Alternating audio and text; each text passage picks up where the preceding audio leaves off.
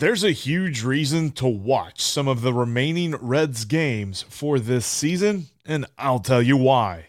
I'll also tell you why the vote for this year's Reds Hall of Fame inductee was simple. You are Locked On Reds, your daily Cincinnati Reds podcast, part of the Locked On Podcast Network, your team every day. You are Locked On Reds with myself, Jeff Carr, and my co-host Stephen Offenbaker, who is not with me today. He'll be back tomorrow. We've had some scheduling stuff. Sorry about the weird posting times. We'll be back to normal tomorrow for you, but we are the Locked On Reds podcast. Steve and I are lifelong fans of the Cincinnati Reds who have turned an addiction into information for you because we are part of the Locked On Podcast Network, and we are your team, your Reds, every single day. Thanks as always for making us your first listen. We're free and available on all platforms. On today's podcast, the Reds have quite a week ahead of them. 8 games in 6 days. I'm going to tell you why there's a lot of hairiness going on with the pitching staff. Not sure they're ready for it. We're also going to look at, and I want to see what your thoughts are on this as well, but we're also going to look at the Hall of Fame class for the Reds Hall of Fame this year that you can currently vote on at Reds.com, at least up until September 30th. I'm going to give you the nominees and who my pick is because it's pretty elementary for me. And then, but first, we want to start with the reason that you should be watching the Reds. Okay, every so often, you need to pay attention who the probable starter is because you need to watch Nick Lodolo. If you are a fan of the Cincinnati Reds and you're, like me, very optimistic about the future of the Reds really not taking that long to be good, like 2023, 2024, we're talking about the Reds being contenders again, probably more 2024, but next year is going to be better than this year. I firmly believe that. And one of the big reasons is Nick Lodolo. Nick Lodolo here recently has been absolutely phenomenal, and it's all been the curveball. I mean, his curveball is so awesome. If you watch him throw that pitch, hitters just don't know what to do with it. In fact, according to StatCast, opponents are hitting $156 against his curveball, and they're actually getting lucky because the expected batting average on that curveball is $109. Yeah, nobody's hitting this thing. Plus, he's got a 43.5% whiff rate on the curveball. That is good. He's a top 20 pitcher when it comes to the curveball in Major League Baseball in the whiff rate column. That's just absolutely awesome to see. He's got 46 strikeouts on that pitch alone. Guys just can't hit it. It's so phenomenal to watch. And the way that it breaks too, like the numbers on it, and when you watch it, it's not as if it's just this huge hook that's absolutely just, it starts at your eyes and it ends at your ankles. It's nothing crazy like that. It's a very tight break, but it's enough of a break that the hitters just aren't figuring it out. They cannot line it up. Plus, he tunnels it very well with his sinker. Now, his sinker isn't necessarily a swing and miss pitch. It's more of a pitch to contact type, as hitters have about a 270 average against it. But he's been able to really pair those two pitches together very well. He's not really throwing a third pitch. There's reports on StatCast that he throws a four-seamer, but it really just looks like it's a sinker and a curveball. And he tries to kind of sprinkle in a changeup here or there, but he doesn't really throw that pitch very often, so it's hard to say he's a 3-pitch guy.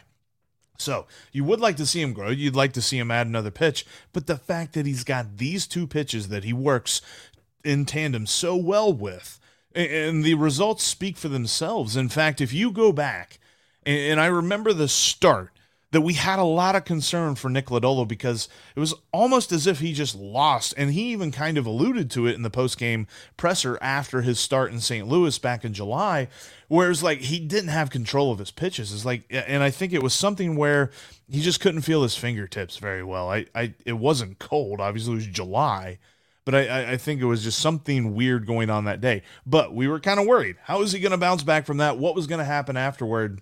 Good things. In his 11 starts since that day of worry, he has a 2.8 ERA in 54 and 2/3 innings pitched. Absolutely phenomenal pitching. And really, even if you look at the other stuff like FIP and all that stuff, he's not really getting that lucky. His FIP is 3.1 as opposed to 2.8. And a huge reason for that is he has 64 strikeouts compared to 18 walks in those 54 games. It's just absolutely awesome to see how well he has done in those games. I believe, and I don't think that he's going to be at the top of the discussion, but I think he should be in the discussion for Rookie of the Year. I'm talking about Nick Lodolo and how well he's pitched here recently, because he has really shown that he is a top of the rotation type guy for the Reds. Even now, and obviously now because the rotation's in such flux and you have all these injuries, and the Reds just got rid of Luis Castillo and Tyler Mahle a month ago.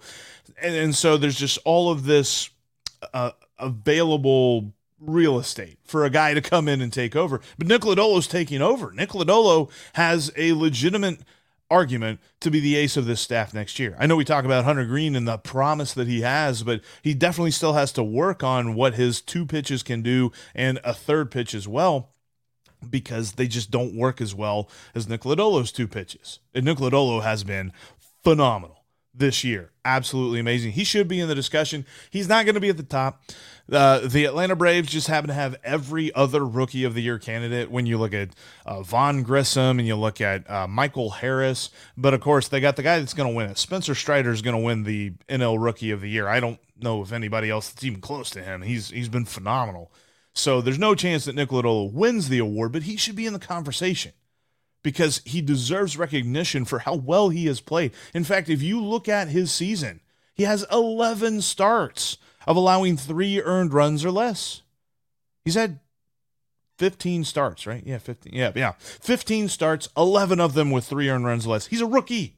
This is his first year in the major leagues. And he hasn't a blow-up start. We've seen some blow-up starts from guys, right? We've seen some guys really blow up and just allow so many runs to opponents. Nick Lodolo's not one of them because his blow-ups, he's allowed 5 earned runs, which it's not a good day, right? You know, you don't want your starting pitcher to allow 5 earned runs. But Nick Lodolo's only done that twice, and those are his 2 worst starts. That's phenomenal. If you're a rookie and that's how you limit your bad days, I can't wait to see what you do when you're a vet. Love it. Absolutely love what Nick Lodolo has brought to the Reds this year. And he's absolutely worth tuning in for. If you're a Reds fan that has tuned this team out, if you're a Reds and a Bengals fan that's just like, whatever, it's football season, we're done with the Reds, make sure you take a look and you see. Because if Nick Lodolo's pitching, you should watch him pitch. And he's pitching on Wednesday, but he was going to pitch against the Pirates on Wednesday. Firmly believe that's going to be another good start because he dominates the Pirates. Looking forward to that very, very much. All right. Coming up, the Reds Hall of Fame vote is easy. And I'm going to tell you why after I tell you how to make hiring your next great employee easy. You do it with LinkedIn.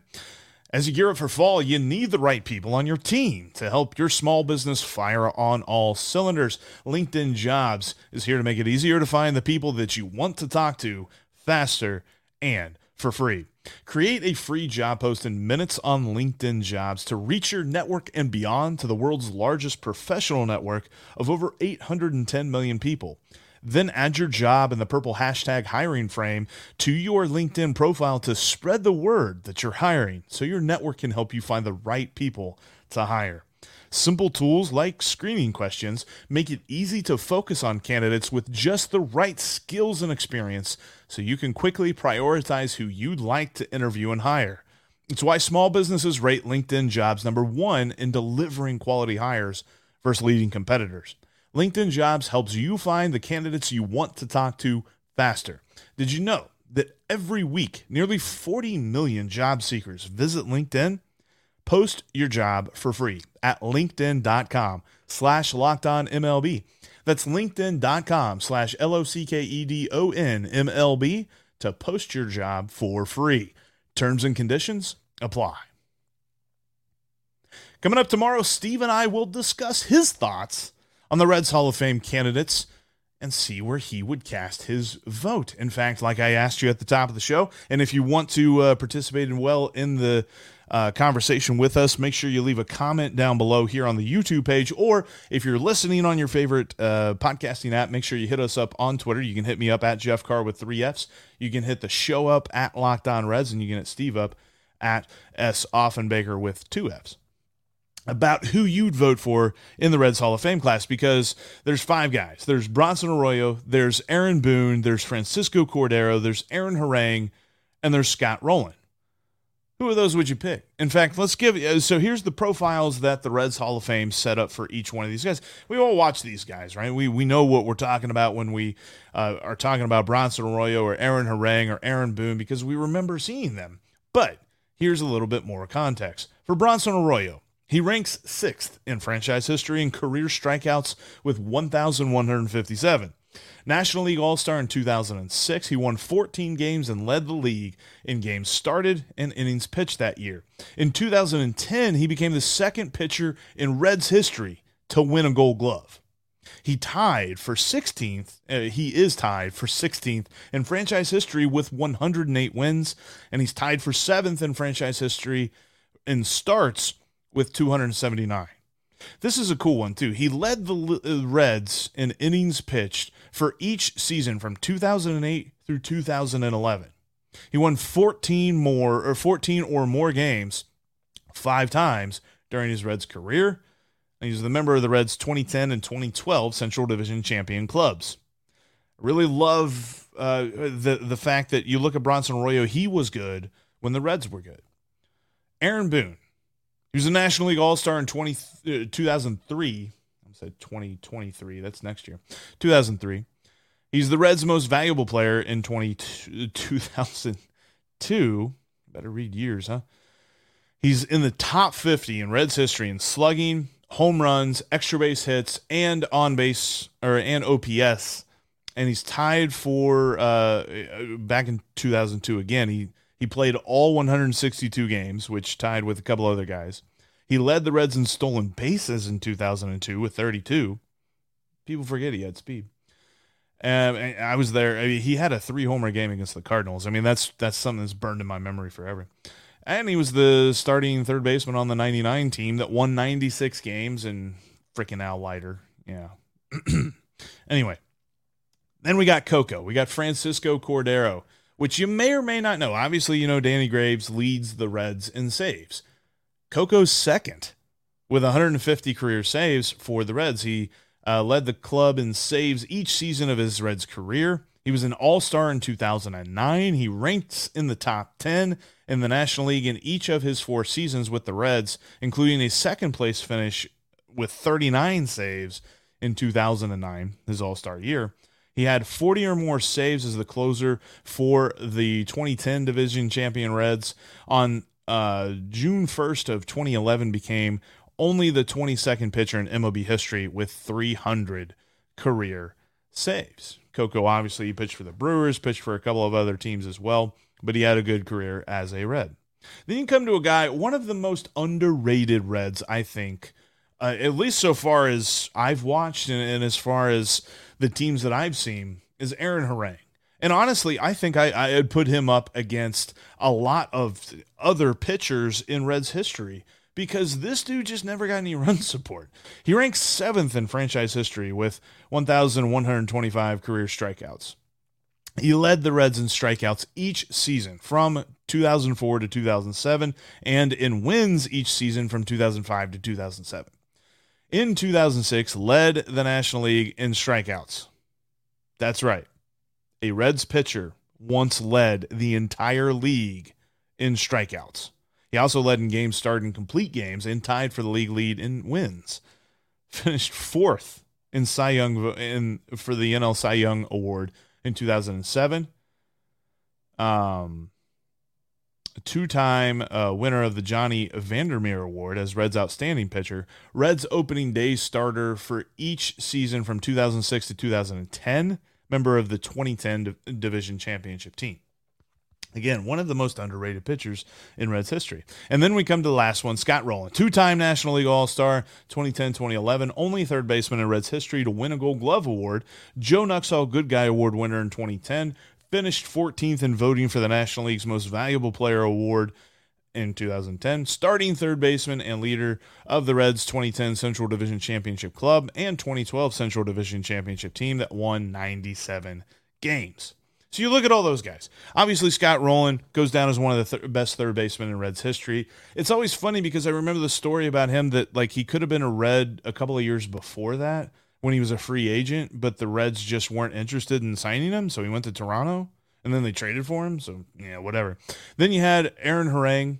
Really liked Aaron Harang, especially watching him pitch. I always thought he deserved a lot more credit than he got because he just never got the wins, and that was still very much in the era, not necessarily era, but in the period of time where, as statistics go, we thought wins mattered for pitchers. Then you had Coco, really, really good at a statistic that I'm not a huge fan of. I kind of wonder how he would have flourished in today's game because there just aren't the ninth inning guys that we used to have. We don't have guys nowadays that it's just like, yes, he can only pitch in the ninth inning. And it always felt like Dusty was never going to pitch Francisco Cordero in any other inning except the ninth. Like that was it. That was when he was getting pitched. And then Aaron Boone, pretty solid third baseman. He's not like a dude that I'd ever really rank as one of my top favorite Reds of all time, but he definitely had some good years with the Reds. But my vote, it goes to Bronson Arroyo. Bronson Arroyo is one of the 10 best pitchers in Reds history. Spot the lie. He is absolutely phenomenal. And one of the things that makes him great, it's not as if he racked up the strikeout numbers, although, like we said, he ranks 6th in the franchise history in strikeouts, but he limited walks. He gave up home runs and things like that, but longevity, especially now when it kind of feels like even the best of pitchers in the league go 5 innings. Bronson Arroyo routinely went 7, 8 innings, just eating up innings. And sure, those were games where he gave up 3, 4, 5 runs or something like that, but he kept the Reds in it because the Reds had a good lineup back then. And the way that he pitched, he was able to mess with hitters. He changed his arm angle on all of his pitches. He could throw a fastball, a 3/4, overarm, sidearm, didn't matter. A batter did not understand how to approach Bronson Arroyo, at least on a consistent basis. I feel like Bronson was one of the most smartest pitchers that the Reds have ever had. And I'm not just saying that because he's a friend of the podcast and he's been on the podcast a couple of times, but I really believe that going back through it, he was one of my favorite players watching. And I firmly believe, I've already voted that Bronson Arroyo is going to make the Reds Hall of Fame. I believe he should. I believe you should vote for Bronson Arroyo too. You do what you want with your vote, but if you want to be right, you're going to vote for Bronson Arroyo. All right, let's come back to the present here because the Reds have an insane week ahead of them, and I don't think the pitching staff is ready for it. We'll look at why coming up next. But make sure you know that you can follow the podcast right here on YouTube. If this is your first time, make sure that you hit the subscribe button and the bell to get notified whenever we go live, whenever we have a new premiere, things like that. It'll have a little notification pop up in your phone, and you'll be able to check it out as soon as it's ready for you. Plus, you can follow us on your favorite podcasting app. Thank you so much to those of you who listen, and if this is your first time, make sure that you're subscribed. That way we show up in your feed every day automatically because we know that any way you can automate your life, that seems to be the trend of which we are moving toward. All right, 8 games in 6 days for the Reds. Yes, that's right. After a Sunday in which Justin Dunn did not pitch that far into the game, which after the game they said, he's sick, not feeling very well. He kind of pitched through something there on Sunday, so props to him for going out and doing the thing. It just didn't quite work out. He didn't pitch very well, and the Reds ended up losing. But the Reds bullpen is taxed after that weekend in Milwaukee. I'm not really sure. And you're talking about a bullpen that's taxed. You're talking about a rotation that's taxed because Graham Ashcraft, he's on the IL. He's got a rehab start coming up on Wednesday, which means even if the rehab start goes well on Wednesday, he's not going to be ready to pitch until Monday in the majors. So he's not going to be available this week. Hunter Green, he made a rehab start yesterday, and reports are he looked good, he looks healthy, should be on tap to start against the Cardinals on Saturday. I think this, because you're looking at this week and you can kind of lay out most days and figure out who's starting, especially if Hunter Green is available to start on Saturday. You have Mike Minor, who's starting today. He's got a 2-start week ahead of him. He's starting on Monday, should start on Saturday against the Cardinals. So then Hunter Green should start Saturday against the Cardinals. So you got one start that you're trying to fill. And I believe that Tuesday, and I'm going to stand for a guy that isn't necessarily a prospect, isn't necessarily setting the world on fire by any measure in AAA, but I want to see Randy Winn get the call to pitch against the Pirates on Tuesday. Dude's had an amazing story that I want to get through. He's a guy, he wasn't drafted, and we're going to get into that story here in just a moment, but kind of looking at the reason as to why it's Randy Winn. You're saying, Jeff, this isn't a guy you've really talked about this year at all. Why are you bringing him up now? Because this is the point in the season where there's two things that are happening. You've got prospects that I think the Reds are just like, you know what, we're going to wait until next year to start their clock, looking at Brandon Williamson. Plus, Brandon Williamson hasn't pitched since August 28th. He's been on paternity leave celebrating the birth of his child, which is awesome to see. But that means he's not going to be ready to pitch this week in the majors, let alone he might be back in AAA at some point this week. But yeah, the Reds aren't calling him up. They're not calling him up till next year. Connor Overton isn't going to be ready this week, if he's ready at all the rest of the year. TJ Zwick, there's no reports on him. He's had back problems. That's it. And the Reds signed Luke Farrell to possibly be the starter on Tuesday for one of the doubleheader games against the Pirates. But because of Justin Dunn's illness yesterday and him not pitching that deep into the game, they had to throw him, and they had to throw and Luke Farrell threw 59 pitches on Sunday.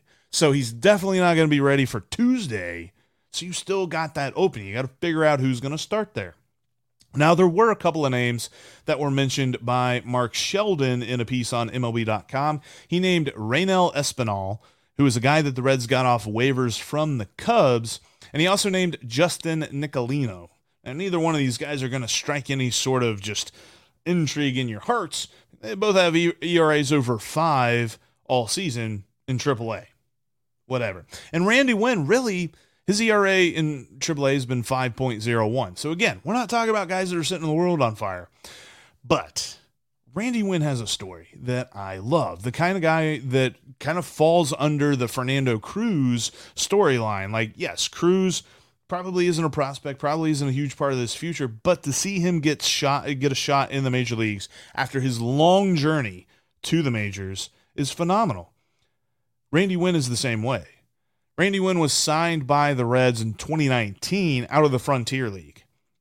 He graduated college back in 2015 from Missouri Baptist, and he wasn't drafted. So he kind of bounced around independent leagues and things like that, trying to build up his resume and see if a team wanted him. The Reds signed him, put him in Greenville, and he had a 17 strikeout game.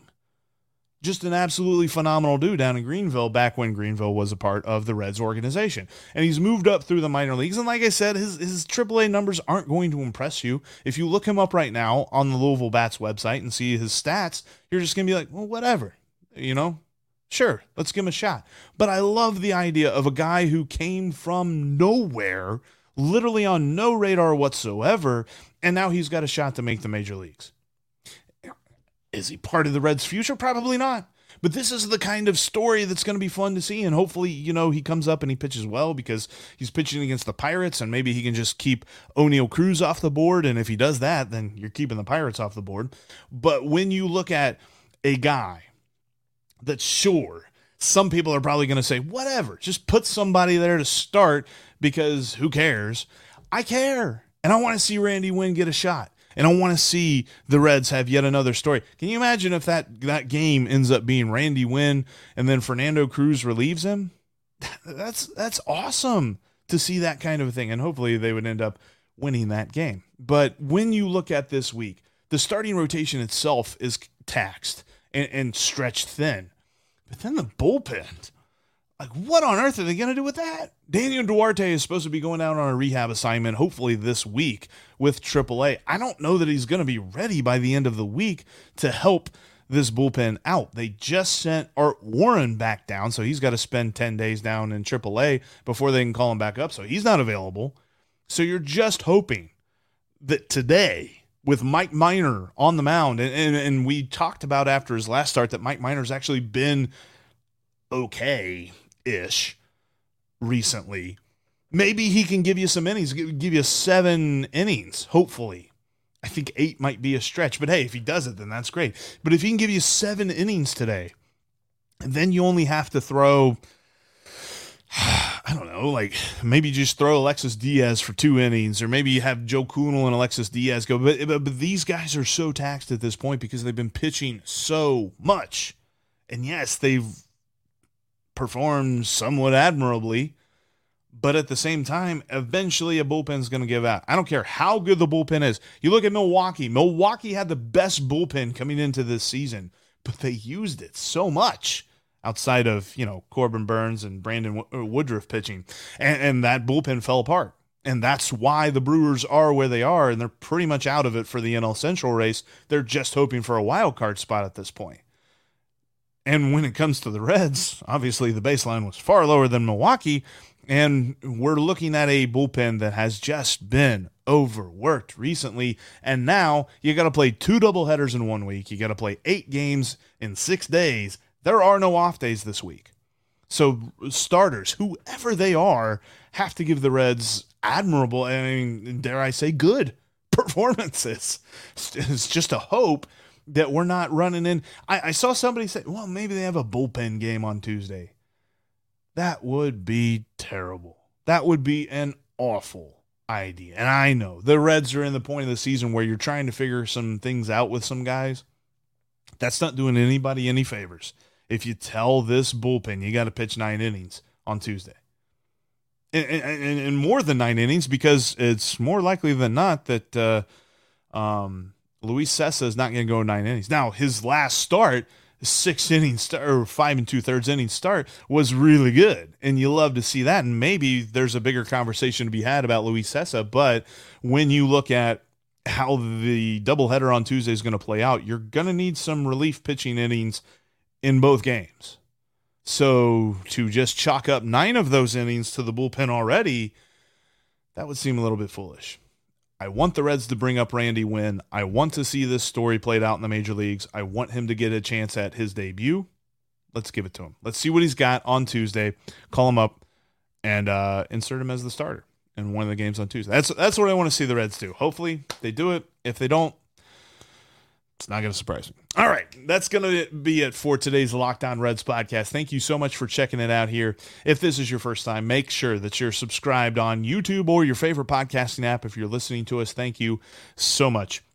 Steve will be back tomorrow as we discuss. I want to get his take on the Reds Hall of Fame vote because I think it's easy.